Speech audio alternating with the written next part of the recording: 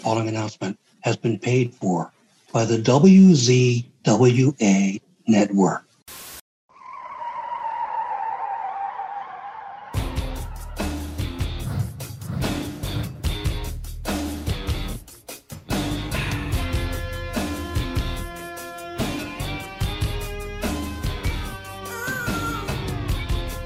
Ladies and gentlemen, welcome to the Insider's Edge podcast here on the WZWA Network. I'm your host with the most on the West Coast, California in Fury. Great to be with you all once again here tonight. It's a cold evening here in Perth, Western Australia, and I'm keeping myself warm as per usual with my glass of red wine.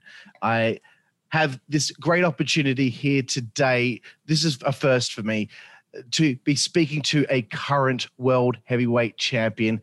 So without any further ado, ladies and gentlemen, the NWA World's Heavyweight Champion, the one and only Nick Aldis. How are you, my friend? I'm good, Carl, but I have to say, it might be the evening where you are, but it's first thing in the morning where I am. So yeah, I'm just going to need you to just dial that down a little bit. So you're sipping red wine, I'm sipping coffee. I wasn't prepared for this level of energy right off the bat. I apologize, my friend. Settle down over there. I'm Australian. This is how we are. But Nick, before I get into the interview, there's something that you and I recently we both went through together, and I'm wearing a shirt right now. My mum's English, my dad's Italian, and when I follow the football, I follow England no matter what, even if they're against Italy. And I found myself in a very strange situation of the final. And look, I don't want to bring up too many horrible memories for you, but for me, by that point of the night in the final, it was nearly 6 o'clock in the morning for me. I'd had a few beers, and I just wanted to get your thoughts on the tragedy that took place that day.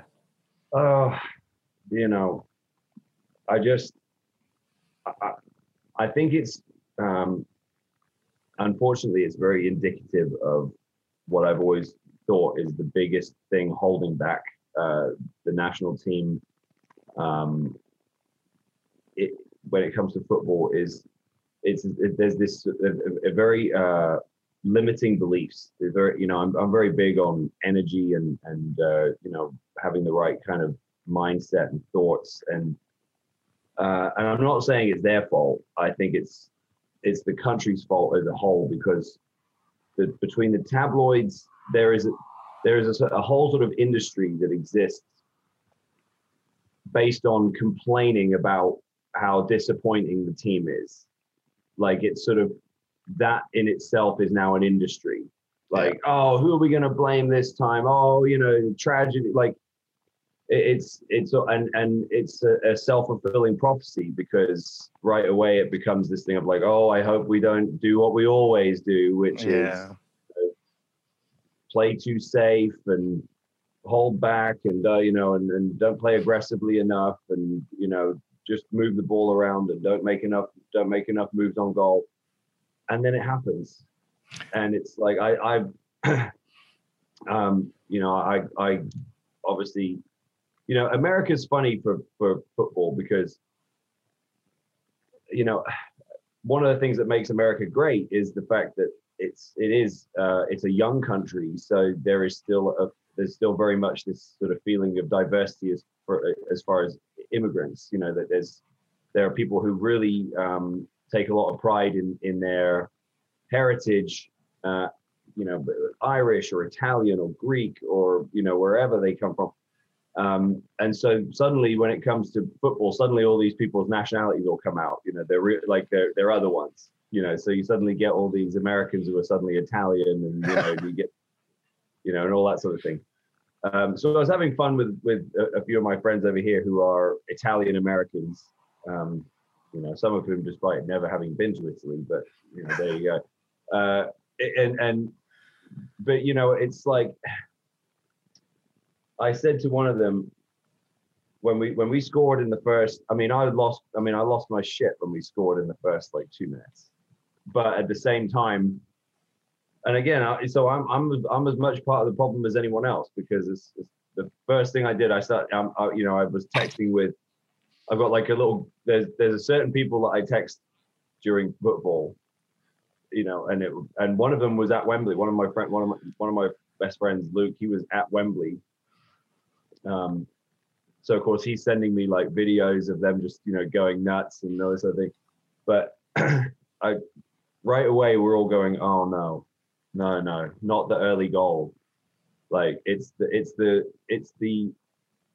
throughout history has been the worst thing that can happen to the English national team is to get an early goal, because right away they just try to put it in the deep freeze, and they try to, you know, sit back and play. So you can't do that with the Italians. You know, they're way too creative, way too strong attacking. You know, I mean, and to play like it. You know, now it's like I always have the mentality of, you know, with football. So I played to a fairly decent level when I was a kid, but it's like if you go 1-0 up, you basically just don't treat it as like that's a win.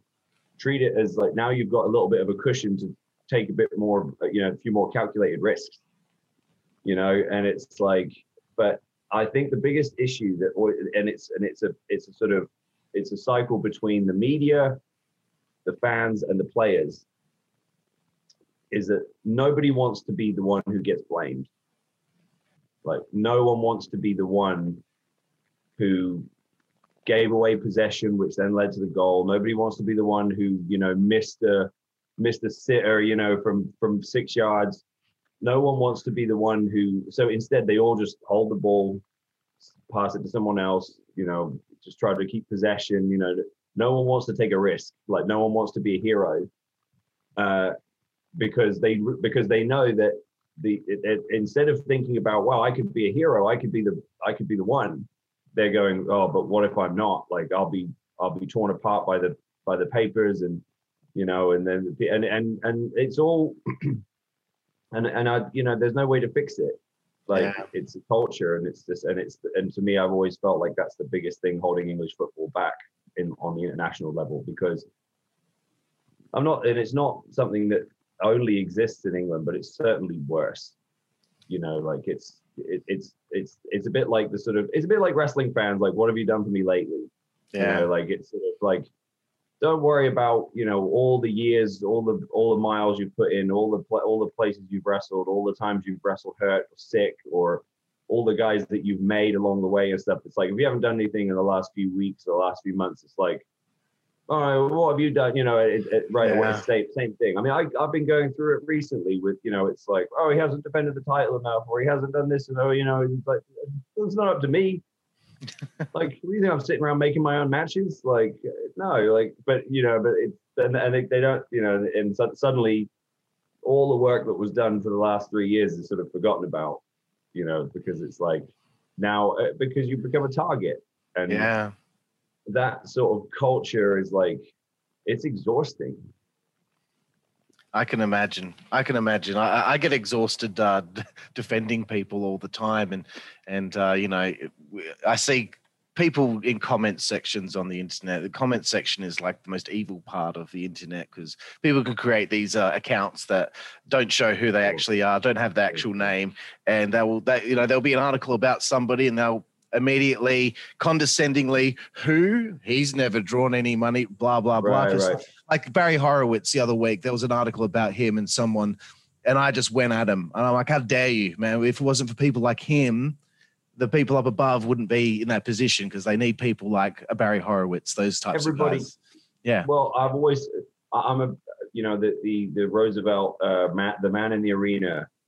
That's sort of my go-to. That really represents how I feel about social media in general and the internet, but it's certainly wrestling, social media, wrestling, you know, the IWC, I guess is what people call it, but it's the man in the arena thing. I'm always going to have infinitely more respect for the guys and girls who had the courage to take a risk and put themselves out there, you know, to subject themselves to scrutiny, than the ones who never did, who then sort of make a career off of scrutinizing everybody else's stuff. Yeah. And just like the single source journalism is just like such a toxic part of the industry now, where it's like, somebody with an axe to grind can just send something to someone and they don't verify it, they don't check it, they just go, hey, well, someone told me, and a source inside so and so tells me that this happened,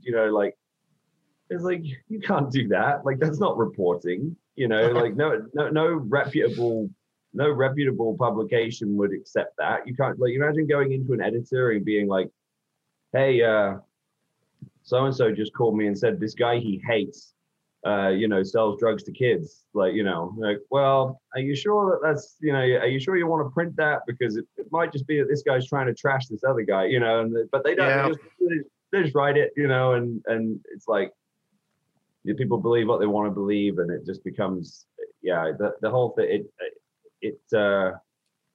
I'll say this just from my own perspective, like, I'm like, everyone's targeted to a certain degree, like, and I'm sure I am to a certain degree, but no worse than anyone else in my sort of position, I guess, or a comparable position. But like, I don't read it. I hate to break it to anyone who thinks they're, sort of cracking through, but like, I go on and I post what I'm posting, usually to promote whatever I'm promoting, and then I get the hell out of there. I got too much stuff going on. Like, I'm running 2 businesses and I'm contributing, what I can, with the NWA, and I'm raising a family. I'm like, I ain't got time for this.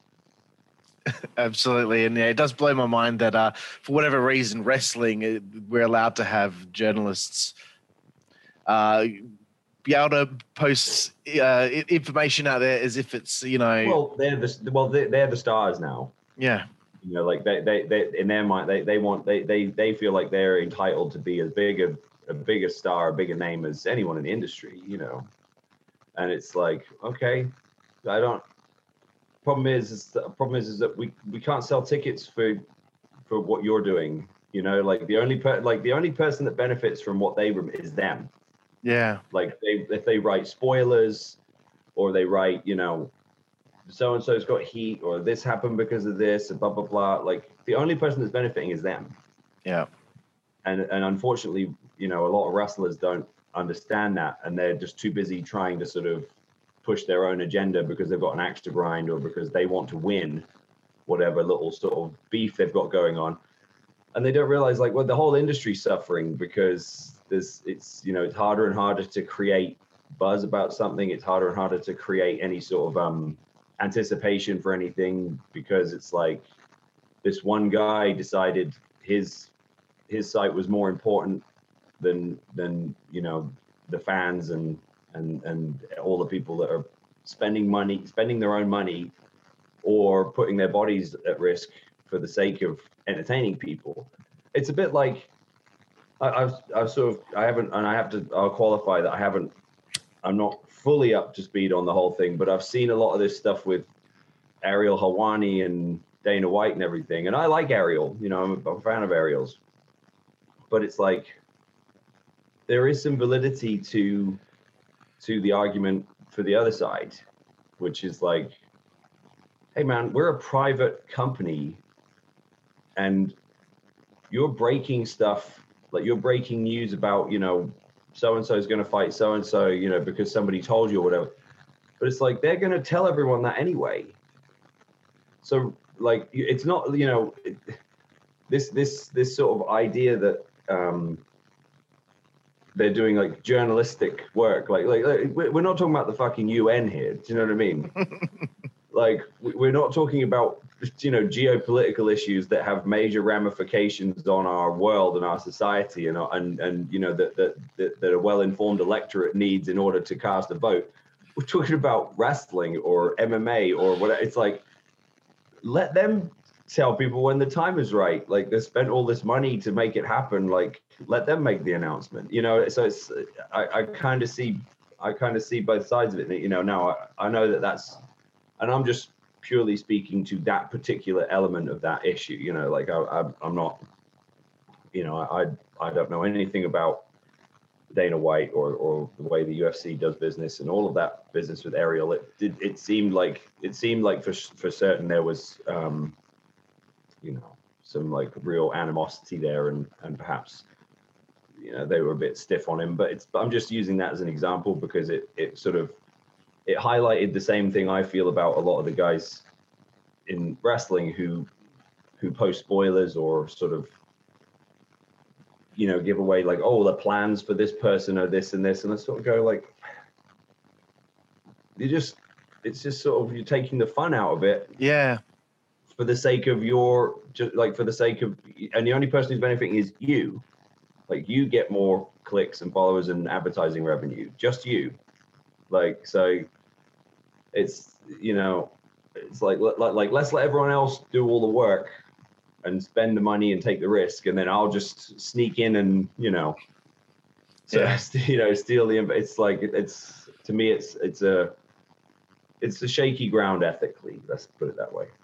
Absolutely, you know, and in my research, I found out that you're only 2 months older than me, so I was a fan back, you know, in the 90s when you didn't know anything, and it was so much more fun.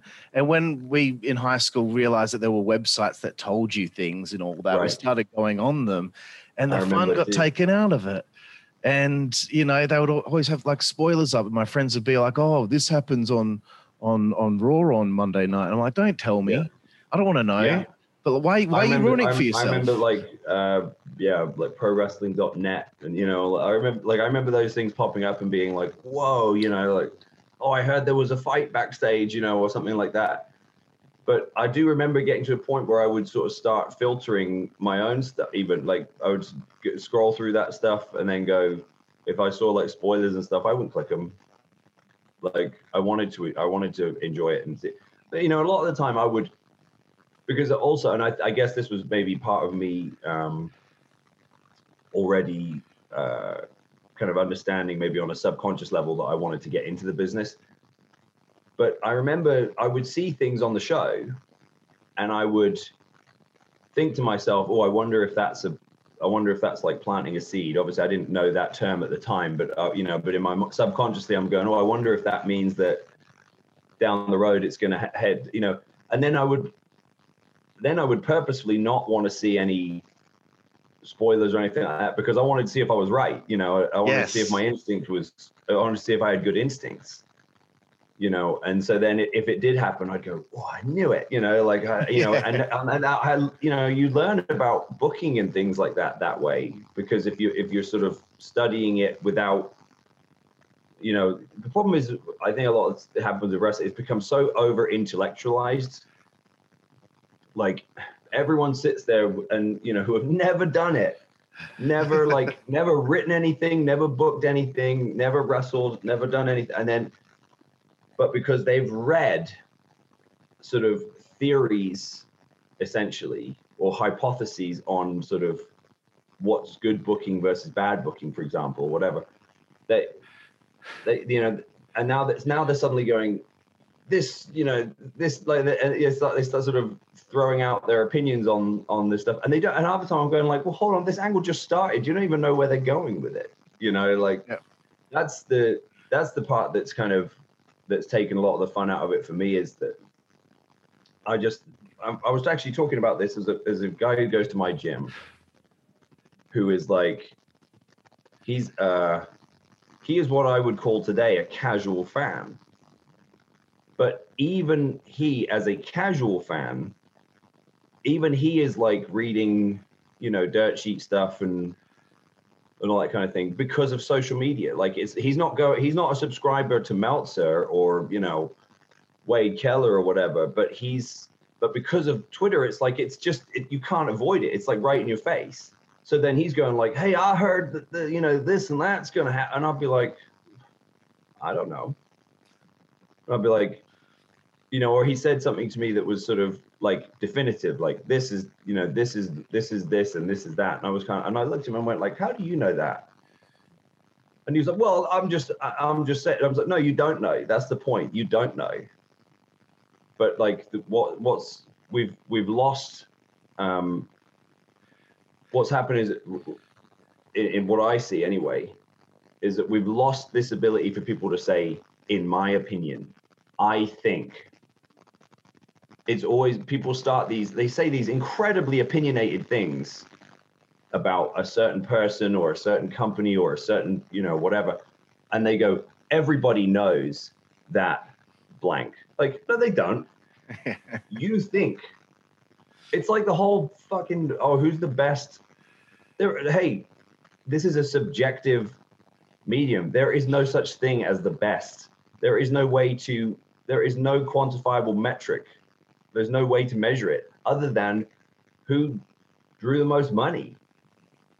Like, that's the only metric. And even that obviously requires some interpretation, because it's like, everyone knows that you need a bit of, you need the support of the promotion as well. So it's like, you kind of have to go, well, this particular act is the most successful, but again, people very rarely say so-and-so is my favorite wrestler. They say so-and-so is the best wrestler. No, Yeah. He's your favorite. Yeah. Like, and that's cool, man. Good for you. Like, it's cool that he's your favorite. Trust me. No one I know, and I know quite a lot of people, across most of the major promotions. No one I know is losing any sleep about who's considered the best. Do you know what I mean? Yeah. Like, no one's sitting there going, "Duh, like, I can't believe that so and so said that." But it's like these guys. I see these people online, they just lose their minds. I know. And I'm just going like, what do you care? Like, what do you like? These guys are making money from you. They don't. Do you know what I mean? Like, they don't need you to fight their battles for them. They just you vote with your money, right? Like, if you like them, buy their shit. Pay pay to see their pay-per-view. Don't maybe don't watch it illegally online. Like, and stuff like that. It's like the whole thing just gets exhausting, man. I tell you. Oh yeah, especially from like my point of view as a fan, it gets tiring seeing all the AEW and the WWE fans just constantly arguing. It's hot. Like I've never seen it as toxic as it is right now. I remember when I was 12 years Very old, aggressive, yeah. WCW, WWF, we all liked both companies. I was going to say everyone watched both, right? Yeah. I definitely considered myself more of a WWF kid, but I never sat there and went, WCW sucks, like don't get me wrong, I remember towards the end, like tuning in to like whatever we could get, or British broadcasting of WCW was always is a whole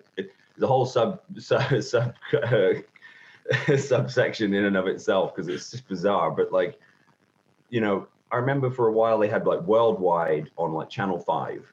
Yeah. And Channel 5 already had a bit of a reputation in the UK as like, it was a bit like sort of the lower rent stuff that, the other Right. the big 41 pick up. And like, I remember seeing, and I, by this point, and again, it wasn't like I was sitting online going, "Oh, the WCW booking is terrible. Oh, they should never have done this. They shouldn't have done that, blah, blah, blah." But I had just sort of fallen off. Like, I was just sort of not as interested, whereas WWF was red hot and I couldn't miss it. It's like, I want to see what Rock and Triple H are doing. I want to see what Mick's doing. I want to see what's happening with The Undertaker, Kurt Angle, Edge and Christian. I mean, they had such an all-star roster, and everyone was just firing on all cylinders, But I remember like seeing a random episode of like Worldwide, and I feel like Worldwide was maybe they had like an original match, but then the rest of it was just sort of highlights or whatever. Anyway, but it was one of the ones where they had the blood coming down from the ceiling. And I just remember watching this, just going like, what am I watching? But I just sort of went, oh yeah, no, not for me. Like, but I didn't have to go online and tell everyone. Yeah. Like, I didn't have to go and like broadcast to everyone that, you know, I'm no longer watching this. Like, who gives a shit? Yeah, like, but it's like now it's not enough for someone to just not watch something anymore. Now they have to, and what it really boils down to is everyone's so insecure that they need, you know, that we've this, you know, the generation is so narcissistic that they need everyone to agree with them. Yeah. It's not enough that, you know, you have an opinion. It's like, now you need to convince everyone else to agree with you. And Absolutely. I just go like, how do you have the energy? That's what I see some of this stuff sometimes, like, and I'll like, we have social media team and whatever, and every now and then they'll send something to me and I'll just go like, why are you sending this to me? Like, I think someone's got someone, I just go, hey, I said this to them the other day because they said, oh, so-and-so's like trashing you or whatever. And I go, look, just because this person, this obviously unhappy, you know, person decided to spend, you know, way too much of their time and energy today on, you know, trying to be negative towards me, it doesn't mean that I have to spend, I don't have to give up my time and energy to read it.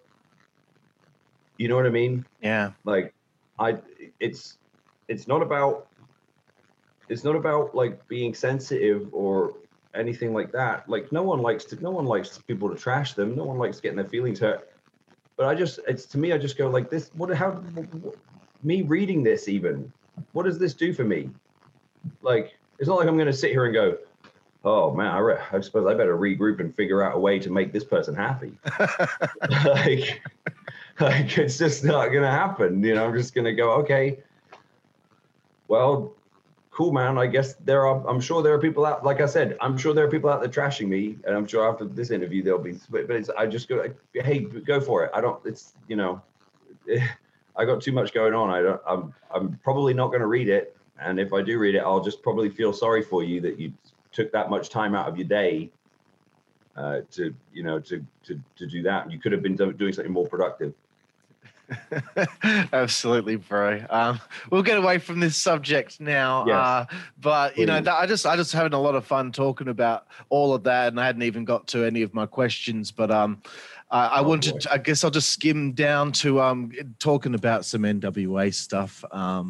And I don't want to downplay any part of the previous part of your career because it's all very important, and that's what led you to where you're at right now. But I found this to be interesting, and I wanted to know like how it felt for you because I didn't realize it until I did my research that you first won the NWA World's Heavyweight Championship at CZW Cage of Death 19 on the 9th of September 2017 at the Rastelli Complex in New Jersey.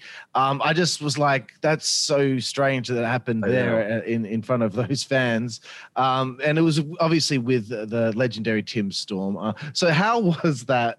And what was it like working with Tim and working with Tim over the years? Well, first of all, yeah. I mean, as far as I'm concerned, really, like, the whole kind of foundation for whatever the NWA is today was really laid by Tim and I, and Tim played as big a part in that as I did. The CZW thing. I mean, even it was Dave Lagana was sort of the guy behind it, and he knew. Again, I don't want to get into this whole sort of philosophical debate. Like, let's just say that type of wrestling is not my cup of tea. Yeah, I don't have any, but I don't. It's hard to even say that now. You can't say that without somebody now taking it as a sort of personal attack on them or whatever. But it's like, it ain't for me, right? But if you like it, cool. I don't understand it. If you do that kind of stuff, again, all right, like, not for me. But we knew they would. We knew that show would do a good house. There was some tenuous link. I forget who all the people involved, but there was someone who was involved in that promotion was also involved with someone that we were working with. So I think it was just a sort of one of those things where it was thrown out as a sort of possibility. And for whatever reason, Dave and Billy liked the idea of it being this, they thought it would just be a really unique kind of moment in time that would grab attention, where people would go, wait, what? Like, yeah. And I think, on that level, I guess it worked. You know, I will say this: we just had a match. Like, we had a wrestling match. Yeah. A pretty short one at that. The best thing about, to me, the best thing about all that, like, was not only was it Cage of Death, where just the people were doing some just like unbelievably like unwise things, and obviously the crowd are they're a certain type. They're a little rough around the edges. But the best thing about all that to me was that Austin Idol was also there. That's right, yeah. Because it was just like, and let me tell you, there's no one more game than that man. He is like, he really is a legend. And I, for people who are unfamiliar with him, or if they see him now on NWA Power and they just go like, what is the deal with this guy? Like, why is he? You need to go and do your homework and see some of this stuff that this guy did. I mean, Hulk Hogan has very openly admitted that his idea for Hulkamania came from Idolmania. Like, he said that openly, and I think he said it on Stone Cold's show, where he said that Austin Idol was doing the Idolmania thing. So I was kind of like, oh, what about Hulkamania? You know, because you could do that back then. Because if you were doing it in a different part of the country, guess what? Like, it doesn't exist. You know, so you could just, I'm not saying you just rip stuff off, but guys did, you know, they did borrow each other's stuff a lot and kind of rework it. But anyway, just for him to show up, I know so many guys from that era who would have shown up to a show like that and been like, one of the fuckers ass, and you know, and buried it and been like, and you know, been real hard to deal with, and Idol, he's been at House of Hardcore with me. He was at that show, you know, obviously down at the Power Tapings, and he is always like, he shows up and he's like, all right, what are we doing today, brother? You know, like, he's just a pro's pro. This guy is still like healthy as a horse, like, still, you know, knows how to turn on his gimmick, can cut a promo like with zero notice. You can literally go, okay, just cut a promo, and he can do it. I mean, like, he has a skill set that you just cannot teach, and that it's a kind of real dying art, what he has. And I love having him around. And he's been a mentor to me in a lot of ways, just because of, I mean, that's probably my favorite part of the TV tapings in Atlanta, is me and him go get breakfast. I always take him to breakfast before we go to work. And we'll just, you know, and other guys have come, like Davari came, like Davari's one of my good friends, and other guys have come, and we just sit there and ask him all these questions, like, hey, you know, why, like, what was it like? What was it, you know, who used to do the payoffs, you know, or like, what happened to, you know, when you were working for Vince Sr., and, you know, if you didn't like your payoff, like, who'd you go talk to, you know, just all these cool stories. And he would just, you know, and he's just sitting there like really upset. And I know I've gone off on a tangent about Idol, but that was like the despite the fact that going to that show, I mean, I will say this for the CZW guys, there was some great talent at that show, and everybody there was very welcoming and respectful, and very open to the idea. Like, I guess that was probably my biggest trepidation going into that show, was I was more worried that they were going to be like, oh, what the fuck is this guy doing here? Like, blah, blah, blah. And it turned out that was just the fans that did that. But, you know, it was like,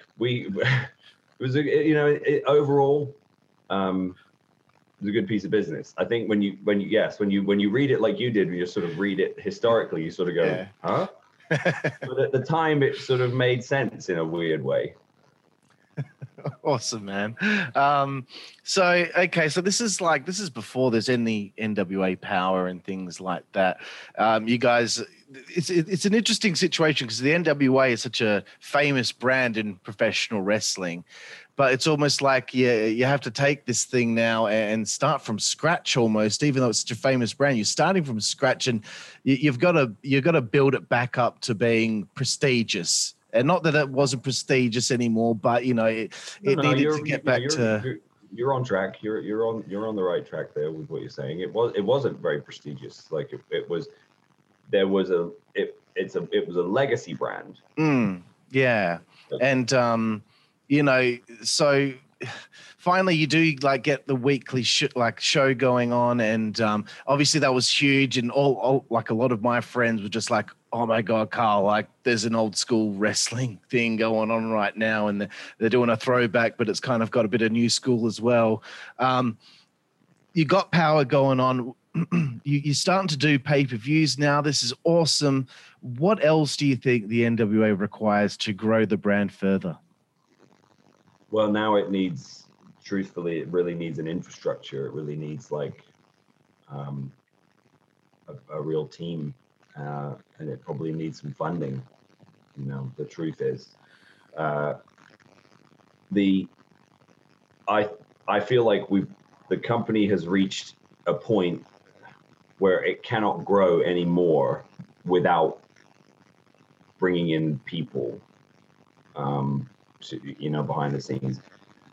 Some of that is happening, but hey, look, it ain't my company, so it's not really for me to discuss, but just in my opinion, right now there's a group of us who wear a lot of hats, and I know that people always sort of I think this is one of the reasons why I've become a bit of a target, but it's like they sort of take that to mean that like we're all sitting there discussing storylines. It's like just so funny to me because it's like that's what wrestling fans always immediately think that like the entire management of a wrestling company is just everyone sitting around going, okay, who's going to wrestle who? Like, what's going to be the next card? Like, that's the easy part, or it should be. That should be the easy part. It's not always, but it's like, no.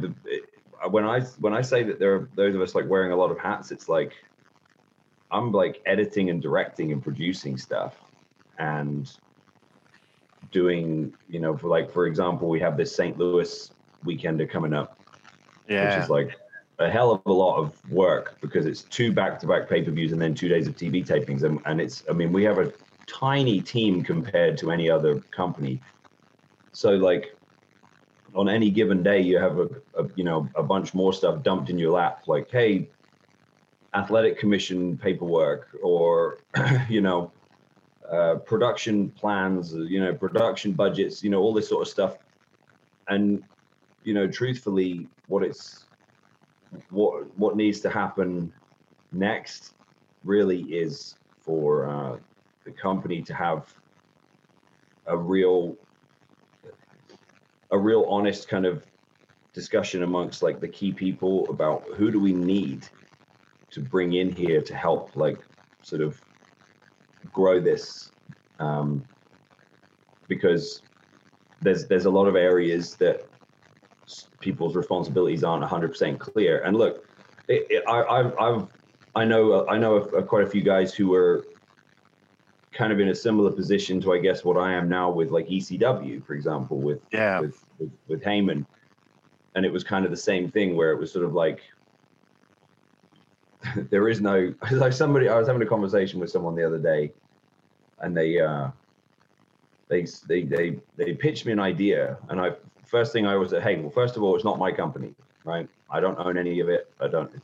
It's Billy's company, and anything that happens is up to him.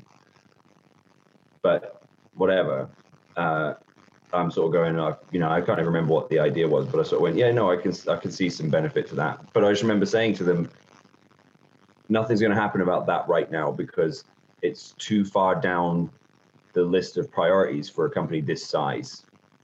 Like, I agree with you on like I was, saying something. I agree with you on every level that this is a good idea. It's just not going to happen because we don't have enough people to make it happen. And you don't want you want to avoid situations like that. You don't want to keep letting opportunities pass you by because we just don't have enough people. We just don't have the team to make it happen. Like, this is more important right now.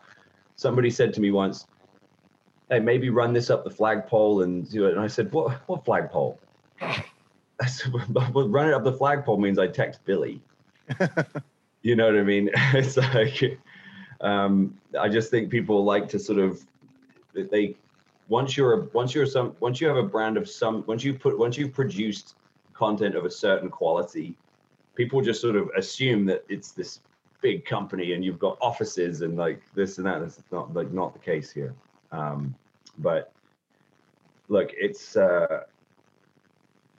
been very rewarding to be part of something from scratch and to have contributed as much as I have, and to just the fact that we have a show that gets a rights fee at all is pretty remarkable for such a short period of time. But yeah, really the key thing is, we'd have to build up the office is what would have to happen for that, for the company to really grow and move forward. Absolutely, yeah. And as you were talking about that, it did make me think of ECW, even though it's kind of a little bit different, but also quite similar. Like they were now in this spot, on TNN, but like they didn't have the infrastructure that could handle the whole thing. They were still editing the show, in a basement somewhere. Well, and the business term for it is critical mass, where basically, if you and it's more of a financial term in the sense that it means that you basically start overstretching, because in order to grow, you kind of borrow more money, or you do stuff on credit, and I believe that was the case. You'd have to ask Heyman, but I believe that was part of the issue with ECW, was that they had money sitting there that they were waiting for from like pay-per-view and stuff, but then they had all this other stuff they had to try to cover, and it's like, it's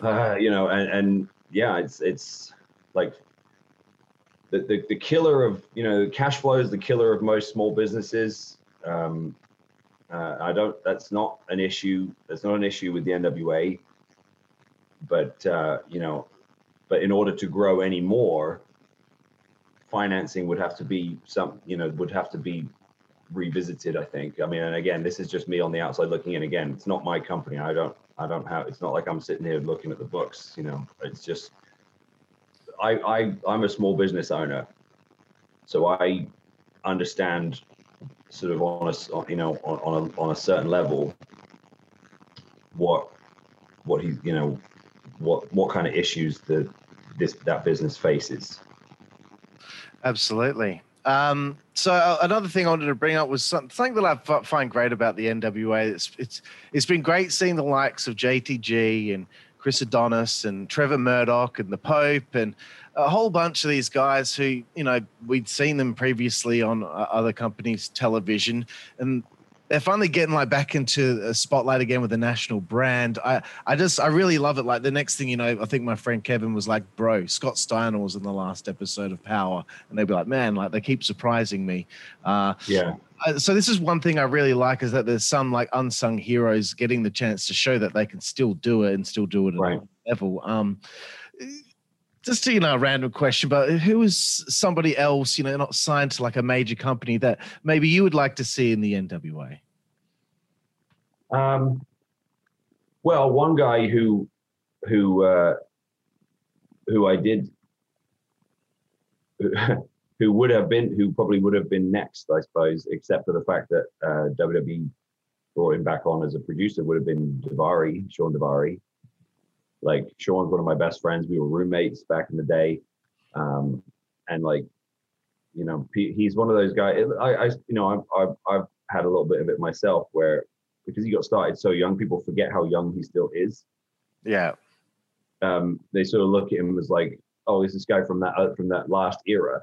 And it's like, he's like 35, 36, it's like, but, and that's kind of the same thing with Chris and JTG and those guys. It's like, wait, there's all these guys who are seasoned and in like in great shape, have got experience, can go and like they're not, and they're not being showcased properly because people are perceiving them as sort of like their best days are behind them, which is nuts. Yeah.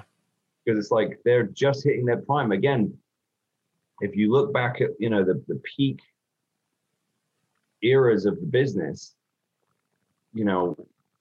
most guys weren't even coming to the WWF until they were in their mid-30s.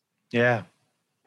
Because WWF didn't want them until they ironed out all the kinks, and they were like, and they knew how to work smart. They knew they could go every night. They knew that they had, they knew how to control the audience, and they knew how to work with anyone. Like, and again, what influence I've had on that whole side of things, that's been my messaging from the beginning. Like, yeah, new blood is great, but new blood can only be cultivated and improved and molded into, stars by working with guys with experience. Can't get that by working with each other. Yeah. Okay. And you see this time and time again. Some guys got some buzz and they pick them up, and then they, and they're just constantly wrestling guys their own age, like this, with the same level of experience. Yeah. So then, and I think that's where a lot of this sort of over rehearsed kind of stuff comes from, because like because they're not working with guys who go like, look, that's cool that you do all that stuff. Let's figure out a way to do it where we really get the most juice out of it.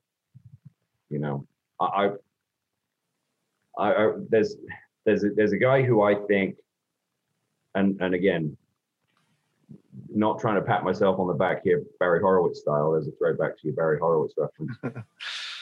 But I've got a pretty good track record. If you look back, I've got a pretty good track record of picking guys that, I think that this, he's going to do something. Yeah. Odinson is like, he's the guy that the NWA is using right now, that I go like, this guy has all the tools, is like, got just a killer look. I mean, just unbelievable.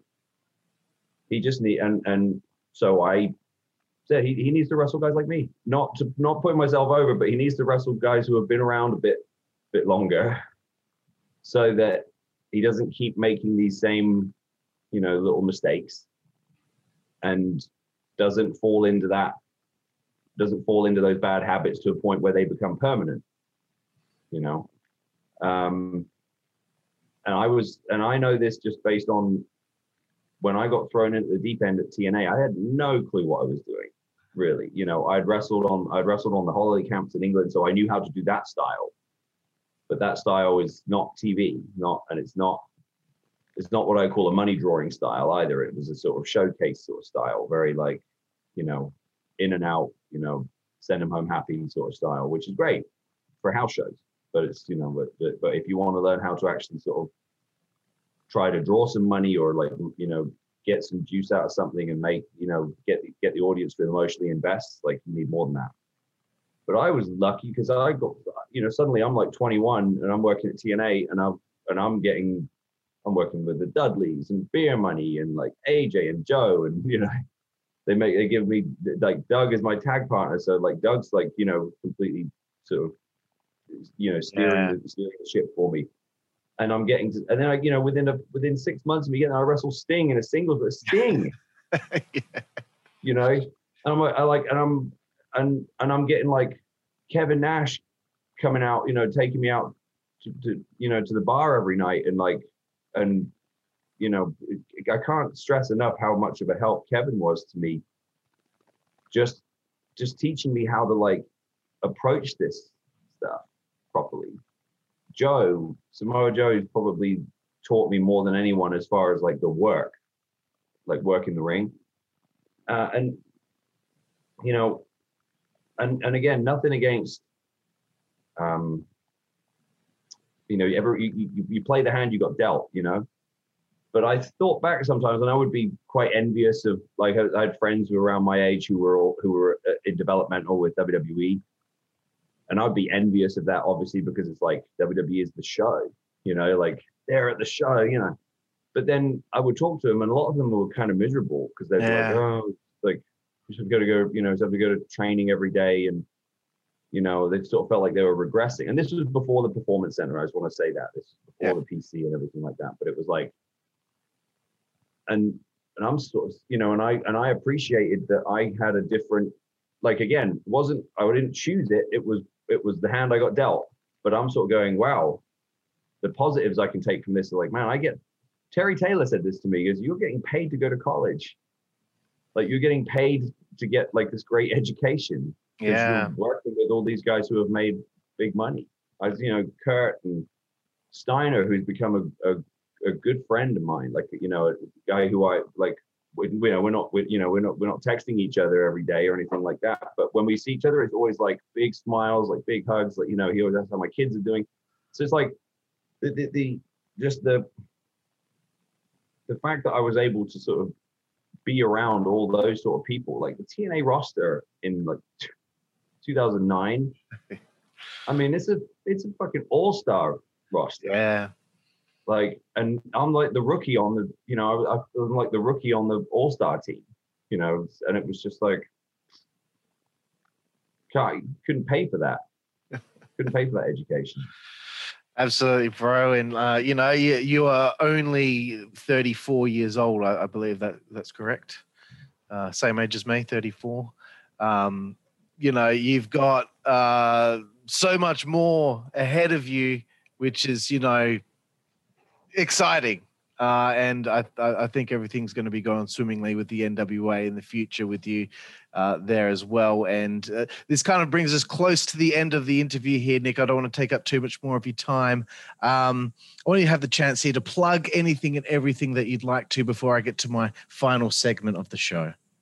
Okay. Well, first of all, the big thing we've got coming up at the end of the month is the return to the Chase in St. Louis. Now, to Aussies, that may not mean a whole lot, but to wrestling historians and to certainly fans in the US of a certain age and who, you know, in a certain geographic area, the Chase, which refers to the Chase Plaza Hotel in St. Louis, was sort of the epicenter of wrestling television in that part of the country for decades. You know, Wrestling at the Chase was the television show. There hasn't been wrestling at the Chase since 1984. So for years, the narrative was always, they'll never have it back. They don't, you know, they're not interested. They don't want wrestling. I was talking to Delirious at Ring of Honor, and he was just like, man, he's like, so cool that you guys are going to the Chase. You know, like, God, you know, for years people tried to get in there and they just couldn't. They wouldn't have it. And they would do it. They would do it for us, you know, which is a testament to the work that guys like myself and, you know, and others have put in to sort of build that, you know, to build the brand back up to that level of credibility. So back-to-back pay-per-views. The 28th is the all women's pay-per-view, Empower, which of course my wife is the EP. She's helping put together. And then NWA 73, the 73rd anniversary of the NWA, and that's going to be the sort of culmination of what we're doing. That's going to be a sort of tentpole event, and we'll be doing TV tapings thereafter. So it's like, it'll be a totally different sort of vibe to anything else that's being seen. Which again, it's, you know, I'm a sort of believer in the Bischoff sort of philosophy of like, can't be bigger than, you can be different than, you know, and this will be different for sure. Like, it's, you know, if you think of, I wonder what pro wrestling would have looked like in like Frank Sinatra's era. That's basically what the Chase Plaza, which is funny because at the Chase, there's like pictures. I was there a couple of weeks ago to do press conference and all that, and they've been super welcoming to us and they're so excited to have us. And, you know, the general manager is like touring me around and going like, let me show you this champ, you know, blah, blah, blah. And I'm looking on the wall and they're like pictures of all the presidents that have stayed there and like the Rat Pack and, you know, Johnny Carson and all this. And I'm going like, what is going on? Like, why am I being toured around this? You know, anyway. So I'm just tickled pink about that because it's a sort of, I like the fact that the NWA is has provided me with these rare opportunities to sort of do things that no one else has done, or do things that, you know, bring back things that were kind of a, you know, like you said, like a throwback, and people go, wow, that's so cool. So I think if you're interested in, you know, if you're interested in seeing a show that just has a totally different sort of vibe, a totally different kind of energy, then Wrestling at the Chase and the next season of Power that will sort of follow on from it will totally get that. Like, it's going to look and feel totally different. So that's that. And those pay-per-views and that season of the show will be available on Fight TV. So obviously you guys can get it there in Oz, get it anywhere in the world. As for me,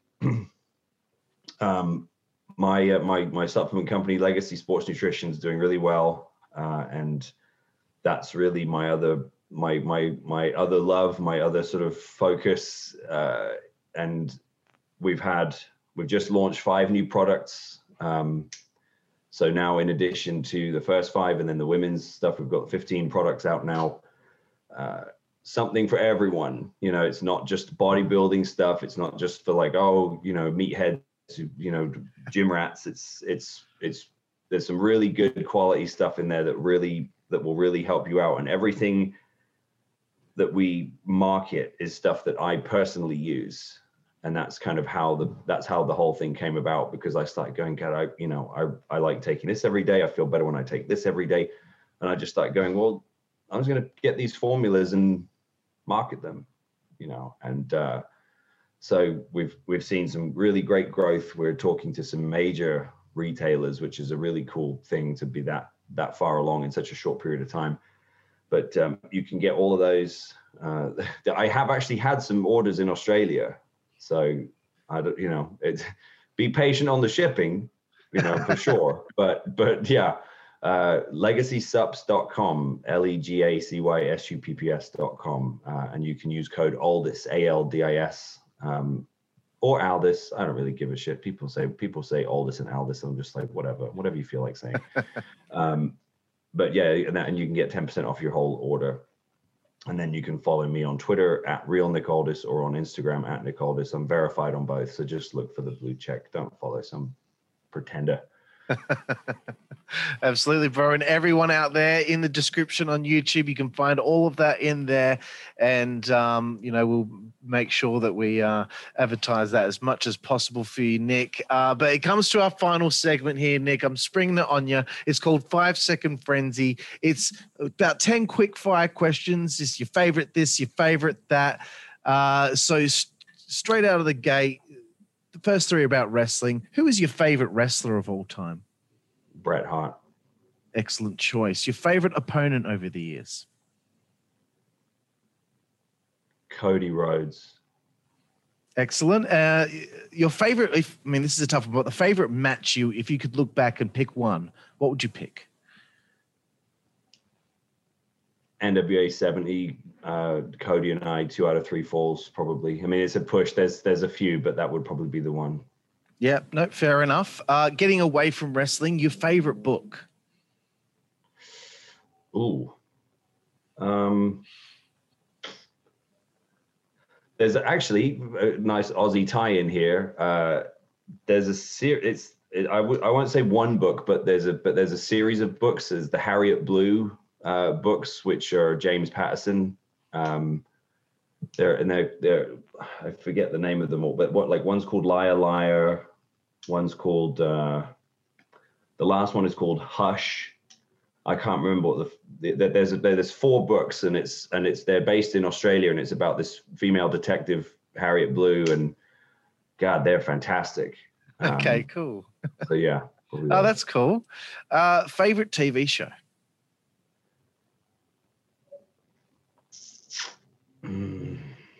The Simpsons, classic Simpsons, series, seasons 1 to 8.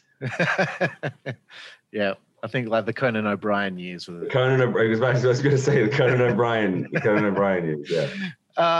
Not to make it more difficult, but favorite film?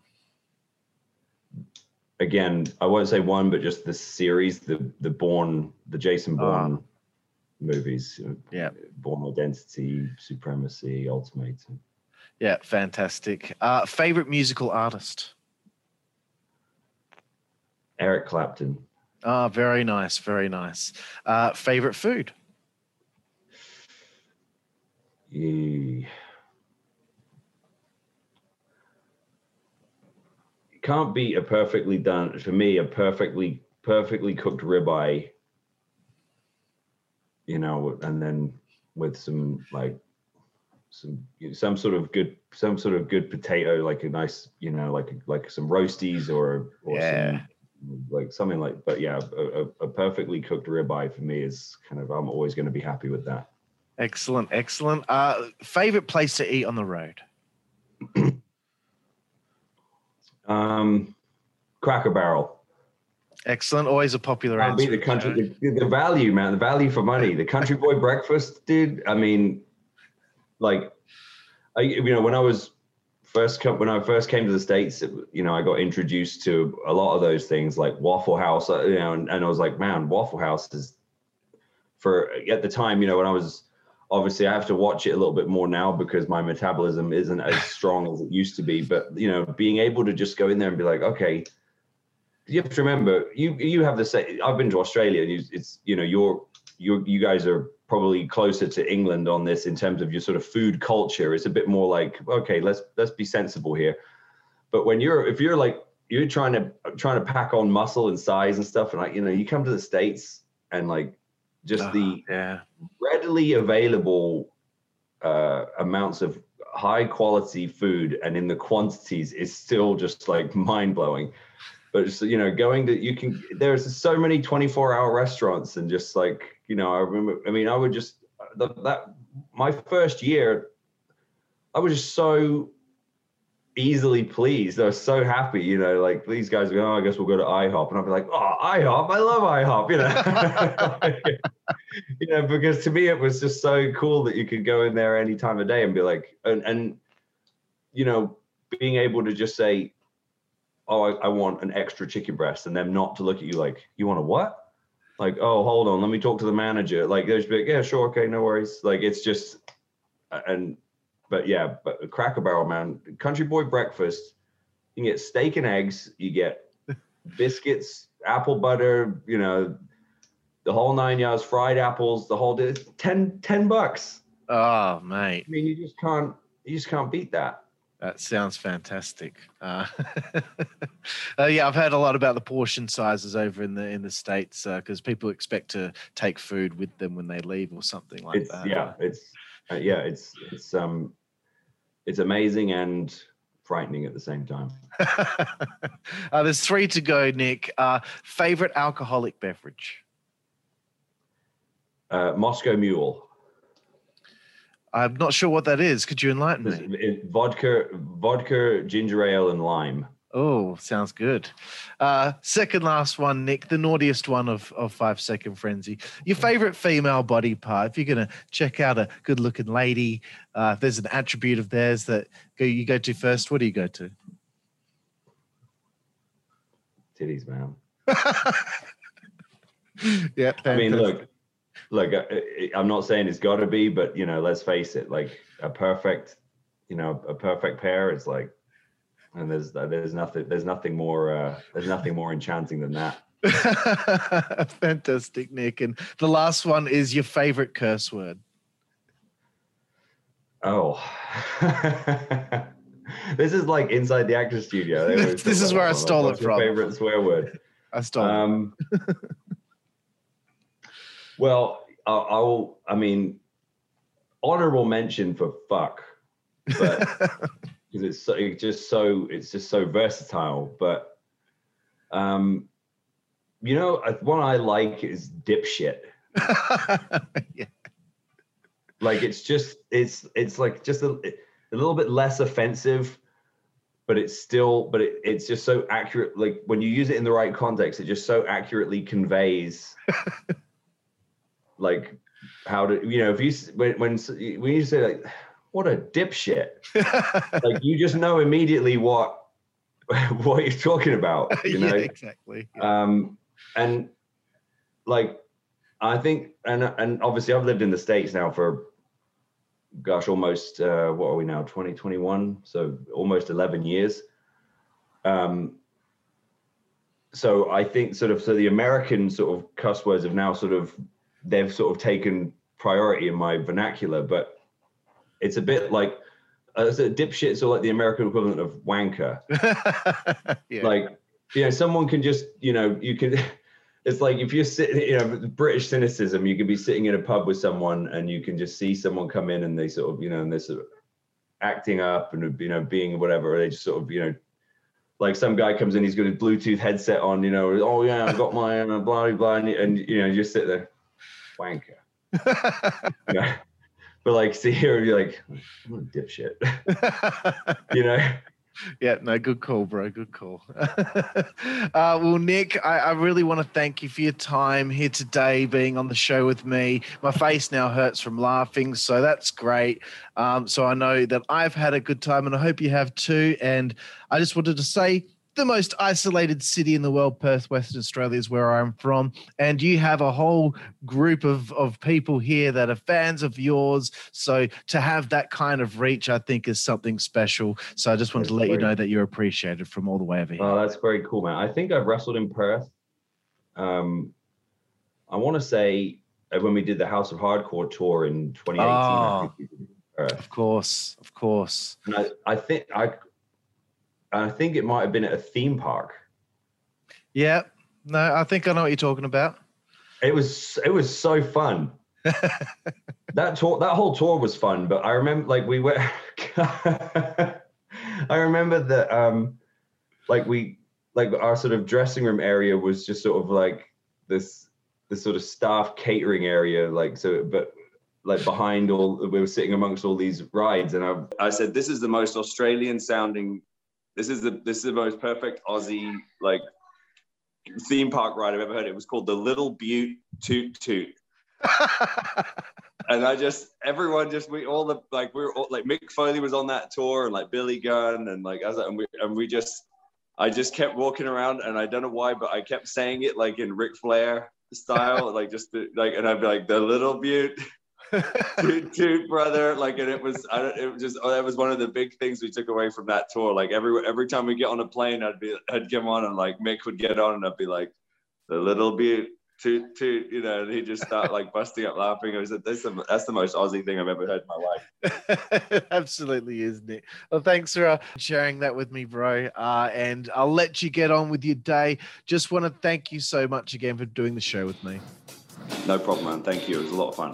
Excellent. Thank you, Nick. And thank you to everyone out there for watching the Insider's Edge podcast here on the WCWA Network. I'm your host with the most on the West Coast, Californian Fury, here with the World Heavyweight Champion, and we will see you next time.